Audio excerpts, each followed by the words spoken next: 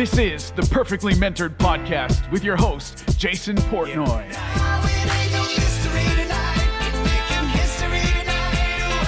Good. Hey everyone, welcome to another episode of Perfectly Mentored. I'm your host, Jason Portnoy. Today, I'm super stoked for this guest. I absolutely love him. I've been following him for a long time. When I first had my e-commerce store, I've been using his advice, and now with the agency, I definitely learn a lot that my clients benefit from.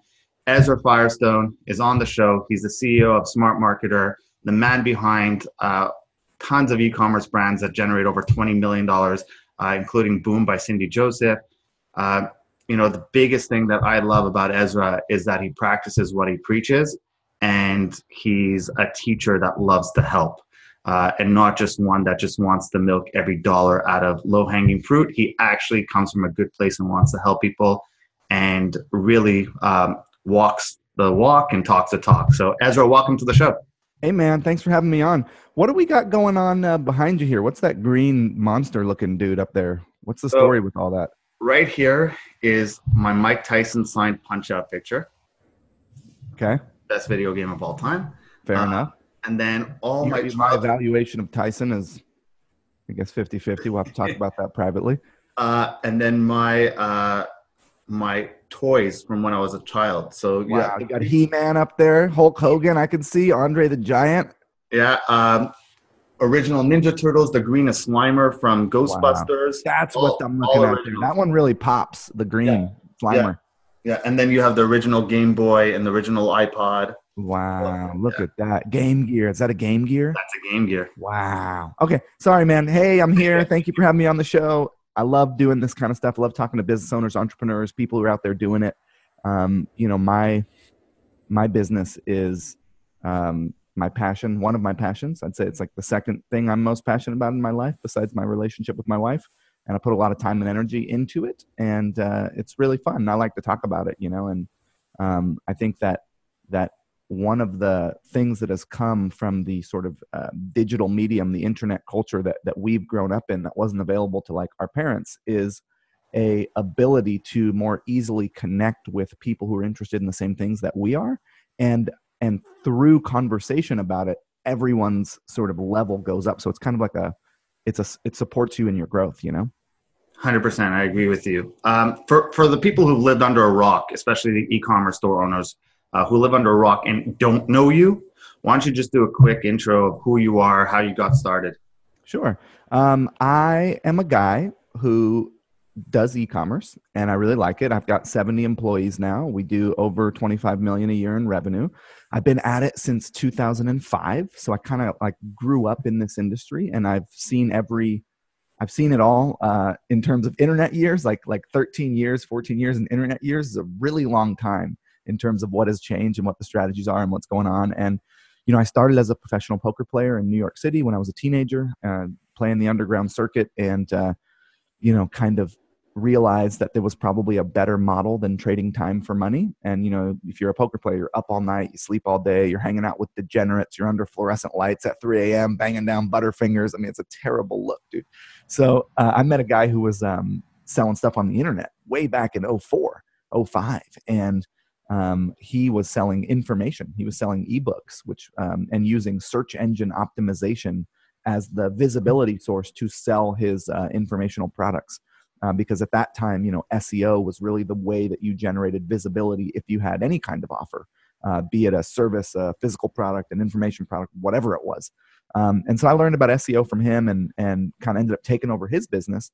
And he was interesting because he was one of the guys who started one of the first life coaching certification places that has now gone on to be one of the world's largest organizations that certifies life coaches. And this was before, like now, it's 2019 and coaching is a mainstream concept. Like there's business coaches, health coaches, relationship. Everyone knows what a coach is. But back then, like coaching had not penetrated the mainstream in the same way. And so it was like a new thing. And he was kind of on the forefront of that. And that was a pretty cool model. But anyways, through him, I learned about SEO, and through working on his business, which was an influencer business. It was based on his persona, and he was selling information, much like I do at Smart Marketer, right? Smart Marketer is a influencer-based brand based on my persona where I sell courses, trainings, and events. Great model, but ultimately I made the decision that I wanted to have a model that was agnostic of a persona, and that's how I found e-commerce. And the model of e-commerce that existed back then was drop shipping, but not drop shipping as we know it today. We know drop shipping today of like you ship stuff over from China. This was American drop shipping where you'd find a supplier who had bar stools in Minnesota, and you'd take their catalog and you'd put it on your website. And it's a funny story. You know about Wayfair? W-A-Y. Okay, Wayfair is worth about $6 billion. They started around the same time I did, drop shipping physical products, grandfather clocks and bird feeders from manufacturers in America. And what they understood at that time that I didn't was systems, processes, and scale. And they grew that drop. They're now still one of the world's largest drop shippers. They're still doing that model. I only ever launched like 15 or 20 drop ship stores. I made good money. I made, my first $1 million in drop shipping in 2008. But anyways, the point is like, that's me. I'm that guy. And in 2012, I started kind of documenting my journey, created a blog. A lot of people liked it. And I was fortunate enough to be it's kind of like, man, if you get to be one of the first people, you tend to gain popularity. So I was fortunate enough to be one of the first people to really do high level blogging for e-commerce in particular. Like, hey, here's what I'm doing in my e-commerce store. And I really enjoy sharing what works for me and like talking about it. And so that blog, Smart Marketer, has grown into a really great business, but it's still probably like 20% of what I do. I mean, I mostly run my e-commerce brands. I kind of do this information business on the side, but it's really fun and I love it. And I got a community there and it's like all my people, my e-commerce people, So anyways, that's a sort of a general review of who I am if you don't know me. Awesome. When I have someone like you on, I almost feel like it's a waste to the listeners to not get into some great tactical advice and really just tap into your brain. Is that okay? If we man, let's do it. I'm here. I'm present. I'm ready. Cool. What are some of the biggest mistakes you see e-com stores making today? Well, it kind of depends on the kind of e-commerce. You have a lot of people who are doing a turn and burn model where they're looking for the next whiz-bang product and they're running ads. And like you've seen this, man, we've seen this. It was Teespring. It was dropship from China. Before that, it was the similar thing in the ebook world where it's like people are looking for one catchy product that they can run ads to and make a sale. They're not interested in repeat customers, building a brand, adding value to the marketplace. And the reason that this got so popular is because it worked so well. I mean, I remember back in 2012 when you could literally take the same, let's say, I don't have one here, but blacklight flashlight that every other bum had, put your logo on it and put it on Amazon and literally make 50 grand a month. So this model of I have to invest nothing beyond ads and listing a product, good compelling ads and listing a product, and I'll make a bunch of money, was a model that worked for people. But it was a cash flow model. It was never a business. It was always just a way to make some cash. And people are really hung up on this, like, I want to make money quick. I want to make it now. And I'm only invested in trying to make a sale. And it's like that model will never take you very far. If you're not focusing on brand and community and engagement and value of the product when they receive it, like if you're not actually doing business with integrity, you're fucked, man. And pardon my language, but like you got all these young guys who are like trying to ball out on Instagram and wear their fancy watches and stand around Lambos and, pass dollar bills in the air. And it's like, cool if that's like what you're after, but I'm interested in doing things that are enjoyable. I first and foremost want to have fun and enjoy my work life. Secondly, I want to make incredible products that really add value to the marketplace that are different from what other people have. And third, I want to make a profit. I want to do it in that order. And I think that like my tagline in business is and for longevity, right? Longevity. Yeah. I mean, that is how you get to longevity. My tagline is serve the world unselfishly and profit. And I think that's a description. I think if you're in a role of service, you will profit. And I think that the number one mistake that I see is people look 12 months ahead instead of 5 years ahead. And I've been able to sustain in this business because I'm running a marathon. I'm not out trying to spear a fish. I'm out planting seeds and watering them every day and watching them grow mango trees and watching those trees fruit for generations, right? Like I'm interested in the slow growth approach where I'm building something of value over time and I'm looking further ahead than most people. You and I spoke offline right before this started, saying how, there's this misconception that you think you could spend $10 a day on Facebook ads and build a business and get $10 million in revenue. My question, and what people don't see is, Movement watches, for example, that sold for over $200 million. They spent years building up the brand, getting the social proof, putting out just engagement posts to get enough content. How important is that for paid media? Your content, the idea to build a brand, how much easier does that make paid media for an e-commerce store? I think every big brand is going to spend money on advertising, right? You only make it in a couple ways. You make it through paid amplification, or you make it through press, traditional PR. You get picked up by a bunch of news outlets somehow, or you make it through some kind of organic. All of a sudden you rank, you did a good content site and blog and you got ranked and you got some kind of organic visibility, or you make it through comparison shopping engines. Like if you're talking e-commerce in particular, Amazon or Google Shopping, or one of these buyer engines where the buyers are there looking for products. I mean, there's not a whole lot. There's other ways that people make it. There's affiliate, there's some other stuff, but it's in general, if you look at everyone out there who's big, they mostly made it one of those 4 or 5 ways. And so paid amplification is the easiest one to access, right? It's the simplest. You go to the traffic store, you buy the traffic. So that one everyone has access to. Yeah, everyone has access to organic as well, but that's much slower growth. That's creating content, doing keyword research, building site authority over time. Everyone has access to traditional press, but not everybody has the money to hire a press PR person or PR agency, or gets lucky enough to just get reviewed. Everyone has access to affiliate, but not everyone knows how to go do the affiliate/influencer model and spend the time to reach out to it. So paid amplification tends to be the one that is the most readily available and the one that most people leverage. And it's also everybody who gets over a couple $100,000 starts to incorporate it, because it's it's additional fuel that pushes your car forward. And so in order to have it work and work consistently, you have to have something special. You have to have a story to tell. What I like to say is that your business engages with a group of people who are having a collective experience. So for example, my business is speaking to women over 50 about the process of aging. That's a group of people who are sharing a collective experience. They're over 50 and they're aging and their bodies are aging, and everybody is telling them that's wrong. Anti-wrinkle, anti-age, tuck it in, tighten it up, Botox, dye your hair, don't let the gray show through.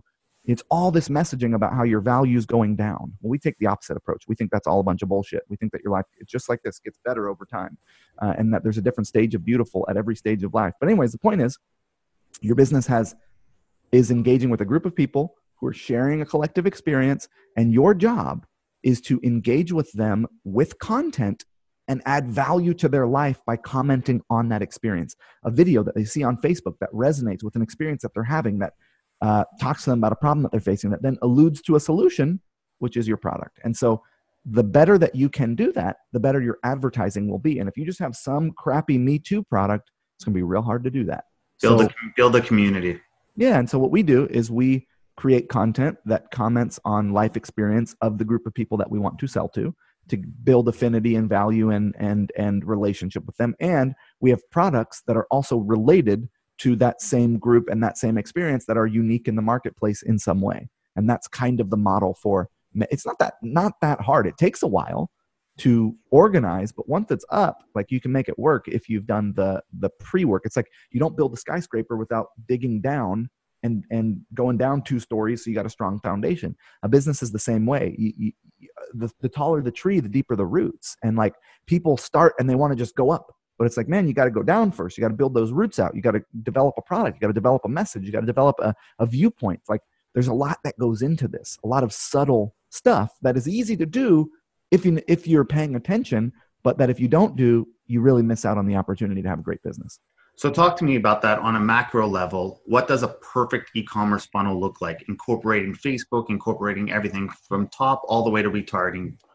The funnel is going to be dictated by the price point and the market. So for example, I used to sell $100,000 lots of land in Uruguay.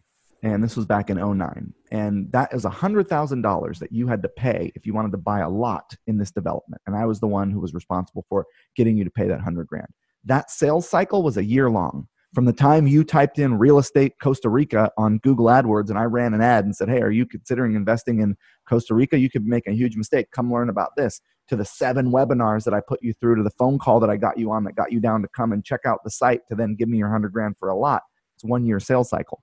For someone who's going to pull out their credit card and buy a $10 widget, the sales cycle is much shorter. So the sales funnel and sales cycle is going to be dictated by the price point and the market. And so if you're selling something that's under $20 or under $30, you can go from a sales video directly to a product page. If you're selling something like I'm selling that's more premium, more like $100, well, you're going to want content sandwich in between your advertisement and your product offer. So it kind of just depends on what you are selling, and also your market is going to dictate where you advertise. Like for me, everyone's all hot on Instagram, but guess what? Women over 50 aren't on Instagram. So I don't advertise there. I advertise on Facebook and YouTube because that's where they are. So there's not really a perfect scenario. There's what's right for whatever you're selling. Now, is it going to be likely Facebook, YouTube, Google Display Network, Google AdWords, Amazon, and Pinterest? Yeah. And Instagram? Yeah. It's going to be one of those, most likely.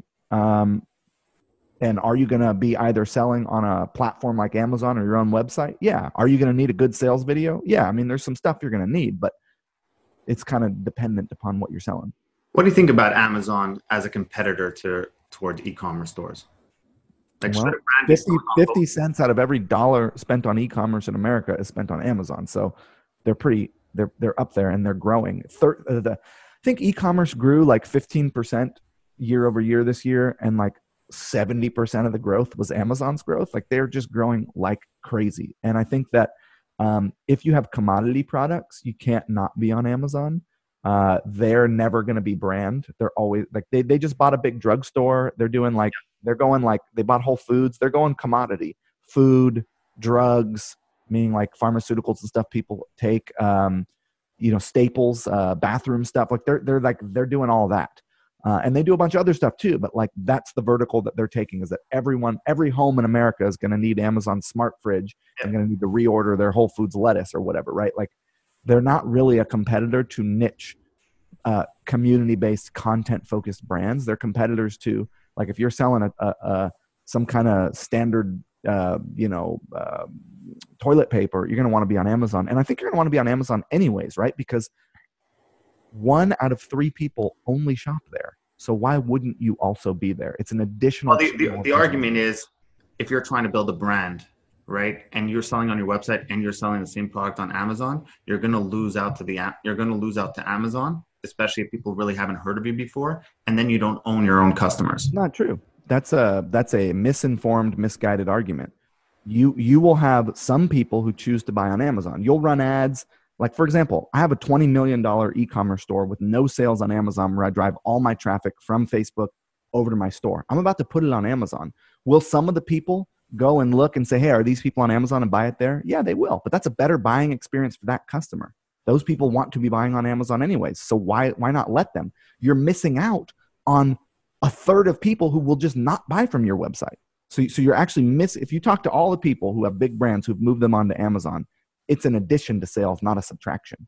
And in the marketplace that we're in, Amazon's a big player. So you can either not embrace them and have a bunch of knockoff brands be on there selling your stuff and miss out on a third of people who would buy there, or embrace them and let people choose where they want to buy. You're here to serve your customers. You're not here to force them to buy from your site if they don't want to buy from there. Good point. A large portion of them will still buy from your site if that's where all your advertising is going. What metrics are important for an e-commerce store owner to pay attention to? And what are the benchmarks? Like return on ad spend, what do you typically see? What's the conversion rate on a website? These type of things. All that stuff is just irrelevant and market variable. The most important metric is repeat customer rate. That's what is going to dictate your success, period. Hey, look, you want to look at conversion rate? Well, then look at it desktop versus mobile. Look at it new visitors versus returning visitors. It's much more subtle than your overall conversion rate, which is what people like to talk about. Well, it's like, well, how are new visitors converting? How are returning visitors converting? How are desktop visitors converting? How are mobile visitors converting? You want to look at it on that level, and there's benchmarks for every category. But again, it's going to be dictated by where you're driving traffic from. For example, here's a great example. My website conversion rate was 1%. It then jumped to 3%.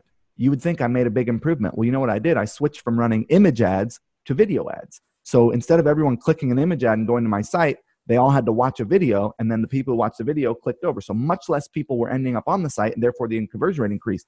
Didn't really change my business. You know what I'm saying? So it's like the metric is like, it's not really, we definitely pay attention to it. We optimize for it and stuff like that. But like, what you really want to be looking at is your repeat customer rate. And if you can get that up to 40 to 50%, now you've got a business that's worth something. If you're sitting in where most people are sitting, 10%, 15%, you got work to do. You need to be a minimum of 30% repeat. And you can do that. You don't need consumables. You can do that through cross sells and sales and stuff like that, expanding your product catalog. And then you need to look at your new versus returning customer ratio. If you have a graph, and I don't have the ability to draw it, but like if you start to see that your new customer ratio is going down and your returning customer ratio is going up, you're in trouble. You want them both to be going up. You want to be acquiring more new customers over time and more repeat customers. And if one of those starts to dip down, you got a problem you need to fix. So those are much more important metrics when we're looking at the holistic life of the brand, not just 6 months in front of us. Love that. That's really well said. If you were to focus, we kind of touched on it really quickly about, how brands should spend their money. What's the ideal budget allocation? So I am a big fan of reinvesting 100% of the profit back into the promotion of the brand. It's like, your brand is like a snowball. And if you start pulling snow out, it doesn't get big, right? So you want to reinvest everything. Keep your side hustle. Keep your job. Let the brand reinvest everything for at least the first year, all the profit, because then the snowball's huge by the time you start siphoning some off. Most people, as soon as it starts making money, start taking it out. And they pigeonhole their growth. They don't give themselves the opportunity to really grow because they're pulling energy out of this snowball. And so I think if you're not reinvesting a minimum of 50% of your profit back into the growth of your brand, which is inventory, paid amplification, expansion, design, photo shoots, email, stuff like that, then you're really not allowing yourself to grow as fast as you could be. And what we spend is like 30% of our top line revenue on ads. So if we make 24 million, or let's say we make 10 million, we're going to spend 3 million on paid amplification the next year. And that's of top line. That's not of profit. And I think that if you're spending under 15%, you're making a mistake. So if your business does $100,000, then you need to spend a minimum of $15,000 on paid amplification, and at the high end, $30,000. That 15 to 30% of your top line revenue number going back into paid amplification is kind of the benchmark. But we are also a paid amplification business, right? We believe in buying ads. We believe in reinvesting in ads. We believe in it in that model as being the superior model in terms of like what we're good at, which is storytelling, funnel optimization. It's just, we have more control than if we're out trying to like, and we still do all the other stuff. We do content, we do email, we do influencers, we do all this stuff, but like our real root base strategy is paid amplification. And that's where 90% of our results come from. I agree with those numbers. I've heard you say those before, and I totally agree. What are some, we'll kind of close off this. What are some of tips that e-commerce store owners, big or small, can implement right now to start seeing success? I think that this one's kind of like out there and most people might not. So I'll just say it anyways, rather than qualifying it. How you approach your business is how your business bees. So, or how your business is. And so like a lot of people are overworked, overstressed, freaked out, anxious, angry, and like, you set the tone and pace and structure for how your business is. And so if you take care of yourself, then your business has good energy from you. And so it's like a lot of people are not taking care of their bodies. They're not moving their bodies. They're not eating well. They're not sleeping well. They're not making time for their social life and their relationships and their habits and hobbies that are fun for them. And they think that they are doing this to sacrifice for their business. Oh, my business needs my energy. I don't have time for all this stuff. But actually, they're damaging their business, because if you think of yourself as a pitcher, like a pitcher of water, you can only pour when it's full. If you drain the pitcher, you can no longer pour to water the tree of your business, right? You can only give from your own surplus. So if you don't do the work to create surplus emotionally, energetically, and physically, your business will suffer. And there's a law. I don't know if it's someone's law. I can't remember the name of the person's law, but it says that work will fill the time that you give it. So if you don't set boundaries on your work life, it'll take over your whole life, especially if you're a work from home entrepreneur. And so you have got to be good at setting boundaries as a business owner.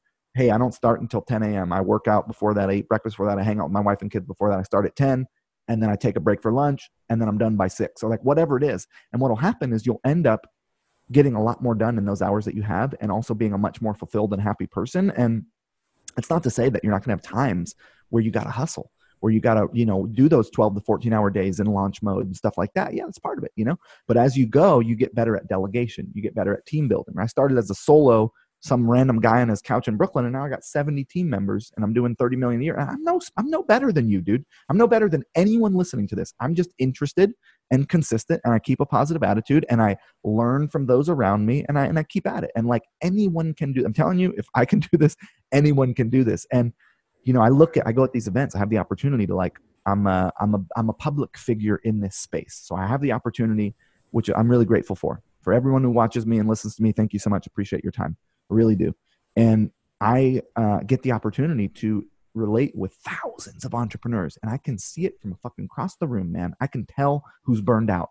And every entrepreneur has this experience at least once in their career. I certainly did, where you just go too hard and you realize you burn yourself out. You try to sprint, but it's a marathon. And like the number one thing that you can do for success in the long run is to consistently care for yourself so that you can show up to your business. Because if you're at it and you're hanging out with people like Jason and you're looking for that new content and you're looking for those new strategies and you're keeping at it and you're doing the fundamentals, like you will be successful. You just have to keep at it. And I've been in this industry long enough to see a lot of people fall off, and the people that are the ones who are successful are the ones who stick. They just keep going. You're going to be somewhere in 10 years. Why not be a millionaire? You have the option. It's like, give yourself the time. I didn't make my first million until several years into business, and it's like, sometimes it comes faster, sometimes it comes shorter.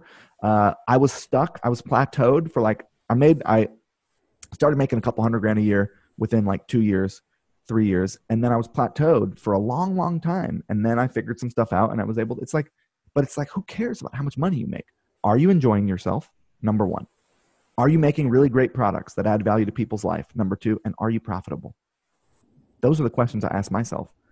If it gets bigger, wonderful. If it doesn't, well, you're having fun, you're making good shit, and you're making money. What do you care?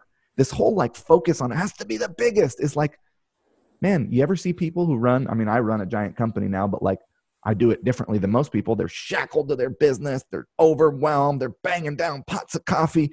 It's just like, man, what are we doing here? What is the point of all of this? Is the point not to have surplus money that we can then use towards causes that we find noble, like taking care of our family and community and ourselves?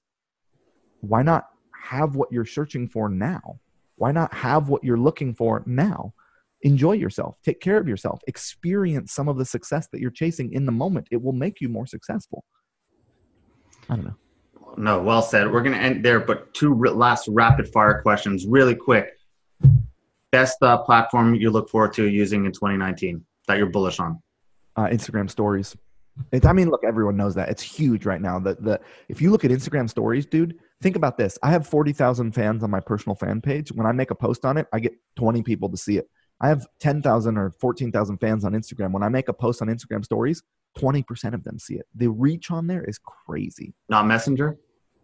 Messenger is slow growth. People aren't adopting it the way that I had predicted.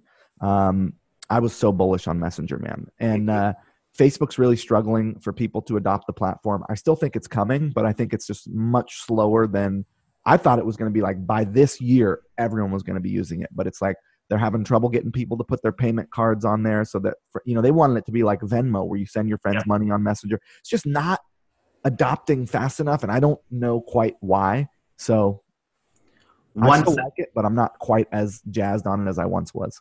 One sentence, if you had every e-commerce store owner listening to you right now, and you could say one sentence to them, what would it be? Please change your store to Shopify and purchase my application, Zipify Pages. Awesome. Thank you so much. I'm just kidding. I would say, hey, thank you for being a part of this really amazing community. And support other e-commerce brands. Go buy from their sites. Be a steward of the internet. Support your fellow merchants. Show up to events. Share what you know. Rising tides raise all ships. Let's help each other. And I appreciate people like you who are out there putting out content, helping people. You don't have to do this show. You do it because you love it. You do it because you want to add value. And I think that's a beautiful thing. And I appreciate you having me on. And I will share this. And thank you.